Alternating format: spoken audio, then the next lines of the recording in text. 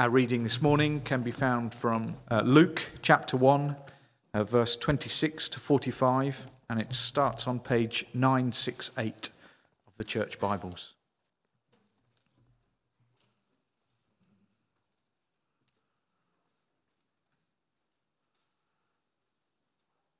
In the 6th month of Elizabeth's pregnancy, God sent the angel Gabriel to Nazareth, a town in Galilee, to a virgin pledged to be married to a man named Joseph, a descendant of David. The virgin's name was Mary. The angel went to her and said, "Greetings, you who are highly favoured, the Lord is with you." Mary was greatly troubled at his words and wondered what kind of greeting this might be. But the angel said to her, "Do not be afraid, Mary. You have found favour with God. You will conceive and give birth to a son, and you are to call him Jesus. He will be great and will be called the Son of the Most High. The Lord God will give him the throne of his father David, and he will reign over the house of Jacob forever. His kingdom will never end." "How will this be?" Mary asked the angel, "since I am a virgin?" The angel answered, "The Holy Spirit will come on you, and the power of the Most High will overshadow you.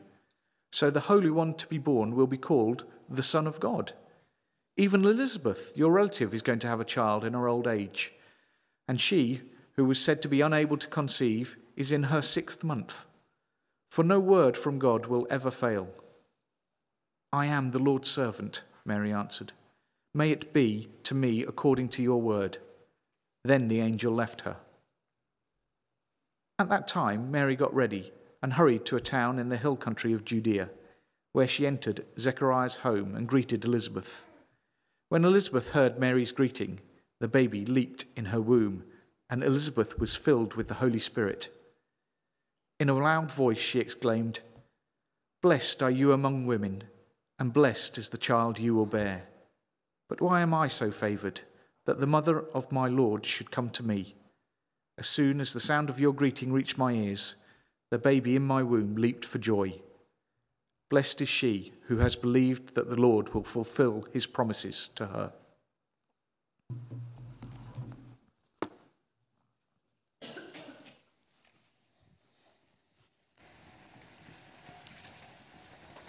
And let's pray for Bill as he speaks to us today. Father God, we thank you for Bill. We thank you for the words that he has been preparing this morning. Holy Spirit, we ask that you would guide him and speak through him this morning. Lord, that his words may change us. Lord, that they may be your words to each of our hearts this morning. Amen. Thanks. Morning. The other day, someone told me that she viewed her husband as a god, not a Christian woman, you might understand. And that's too much. But the response to saying that's too much is not for all the women here to prove that they don't consider their husbands gods by treating them like dirt. And yet, I have to say that is how many Protestants have reacted with regard to Mary in response to where we've thought that the Catholic tradition has given Mary not the status for God, but too high, maybe a prominence or profile or status among us. And some have ended up by sidelining her and treating her as though she's unimportant, that we mustn't speak of her in case somebody gets the wrong impression. That's not the right response either. That's kind of throwing the baby's mother out with the bathwater. It's not sort of helpful. Because the Bible, let's be honest, has many prominent male characters. many more than prominent female ones. And so let's please not lose the rich life lessons from the most significant woman in the story of God's dealings with humanity in a misjudged overreaction. So Mary, a woman, a girl, a young teenager, almost certainly. We don't know how old she was for certain. 14, maybe. Certainly. The kind of age we would think, should be out with Extreme rather than in with us.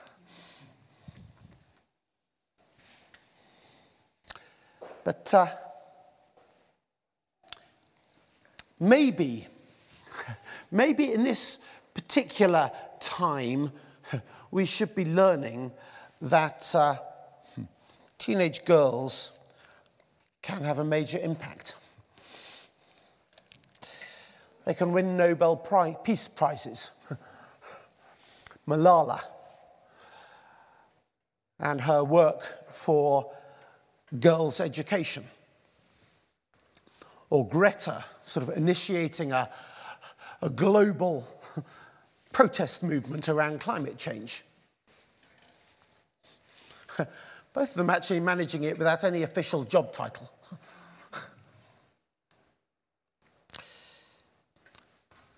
So here is Mary, a young woman, a girl, a teenager.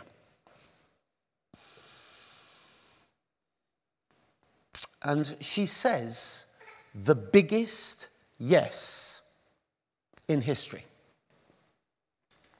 When she says yes to God's plan for her. And of course, God's plan for her encompassed his plan for us. That yes has ripples throughout, I was going to say throughout the centuries, throughout eternity.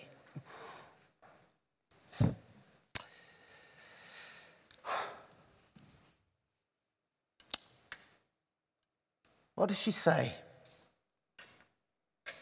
I am the Lord's servant. May your words to me be fulfilled. That's kind of the long version of yes. And actually the short version of the Methodist covenant, which we've just been saying. It's saying, your Lord, I'm your servant. Yes. Yes to whatever. Yes to whatever. When Gabriel, the angel, first speaks to Mary, she is greatly troubled. We're told that. And if ever you do meet an angel, apparently that is the done thing, is really to be scared. All precedent has it, basically, that if you meet an angel, the first thing is that they need to say, peace, calm down, don't be afraid. They're not as fluffy as we sometimes might want to paint them. But she is deeply troubled. She is frightened. The adrenaline is pumping around her body.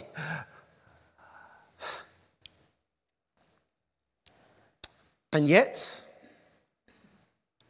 she quickly comes to this point of saying yes.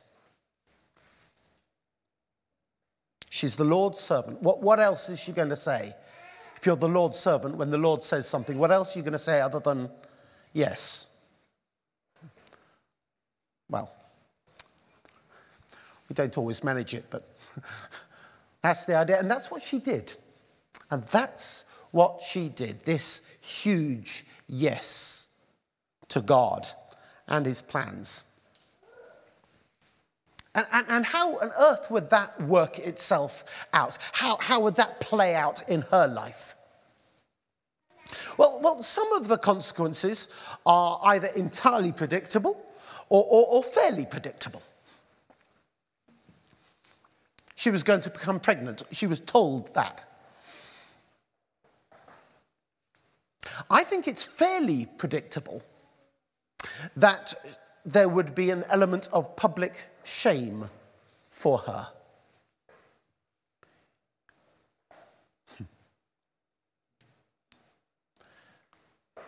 She was going to have a more than awkward conversation with Joseph, don't you think?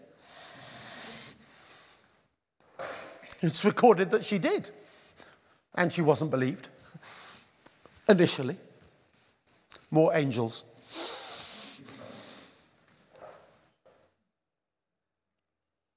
And would be the subject of tittle-tattle. And gossip.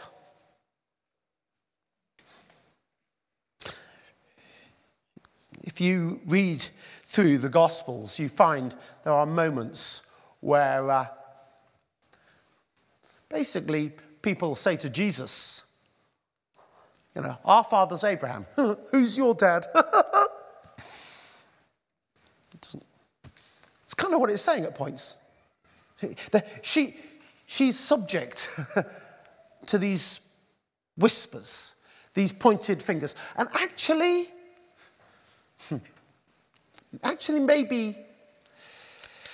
maybe some of that was fairly predictable early on.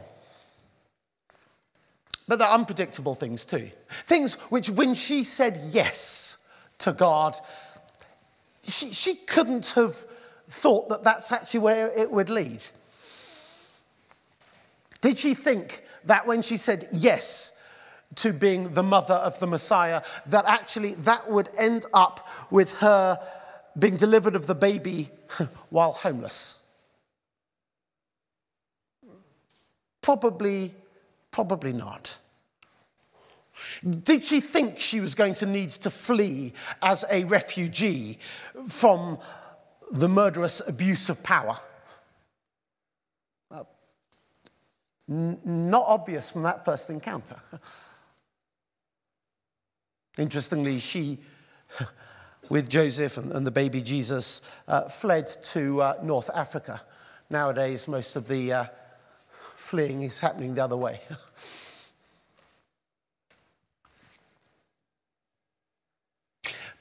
Did she think that when she said yes, that she would understand what God was doing? That he had kind of let her in on every aspect of the plan so that she would understand it all? Well, the evidence is that he didn't and she didn't always understand. When she is searching Jerusalem frantically for her boy. And he says, "Didn't you get it, Mum?" She said, "Don't know where I once was, but there we are. But didn't you get it?"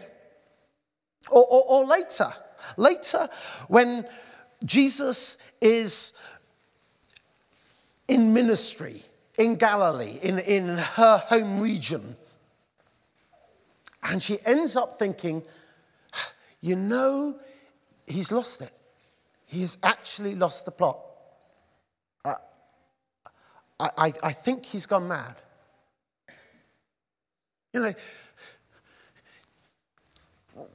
Wouldn't you have thought that maybe she'd had a better grasp on what was happening? But that's not always how it happens, is it? God calls us to something, and as soon as we're on that path, then we understand everything perfectly. That's not our experience, and it was not her experience. And did she know at that point, at the point of saying yes, that she would face immense grief, the grief which no parent wants to imagine of seeing their child die, in this case be killed, in front of her eyes.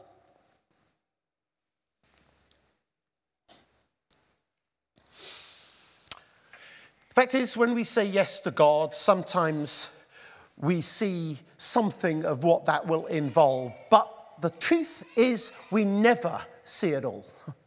We never see it all when we say yes. We step into a path of the unknown.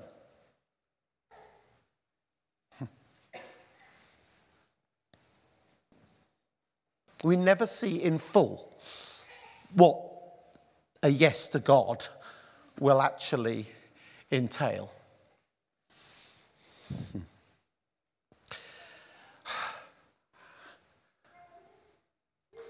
And here's the truth. We can be in God's will. We can be faithful servants in the right place at the right time and find out that even then life is hard and even that we're not bounteously provided for. The New Testament says of the birth of Jesus Christ, at just the right time. God sent his, at just the right time. And when it comes to the place, Micah had prophesied about Bethlehem, that would be the birthplace of the Messiah. So there is Mary with Joseph at just the right time, in just the right place. And there's not a B and B to be had, you know? You know, was that because of Mary and Joseph's unfaithfulness? No. It was actually because of their faithfulness. Bizarrely. Just the right place, just the right time. Walking in obedience. And life's tough. Life's tough. God did provide a place for the child to be born. But as provision goes, you might have hoped for better.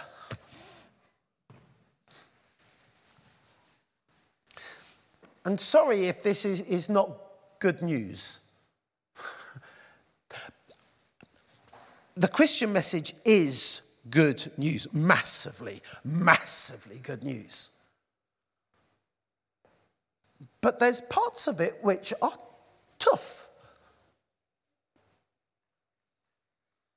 There's parts of it which say it's not a walk in the park.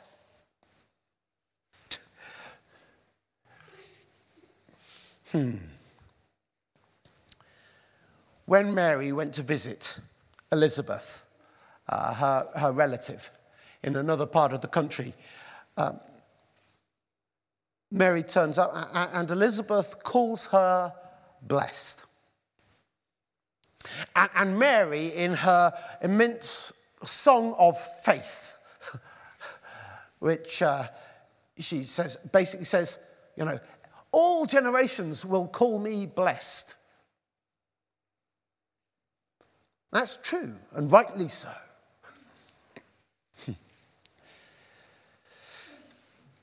But it doesn't always feel that way. She was called a few things other than blessed, no doubt, in Nazareth. With the tittle-tattle. Pregnancy outside of marriage, no small thing. Accusations of adultery could lead to a stoning.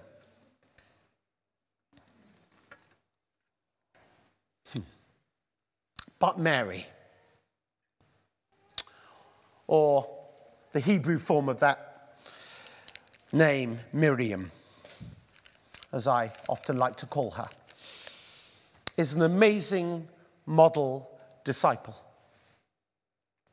willing, and faithful through it all. Not perfect. Not perfect. We can find verses which show that she didn't always get it. But neither did Peter. Many more verses about him not getting it. Neither did Paul. Neither did Noah or Abraham or Joseph. Neither did Moses or David or Elijah. She is a wonderful role model. Mary stayed with Jesus to the end, which is more than you could say for most of the others. She is a hero in my eyes. I think should be in all of our eyes. A great example, a wonderful, faithful servant of God. You might even want to name one of your children after her. Miriam, it's a nice name. Let's pray. Oh, Lord God, help us to trust you, come what may.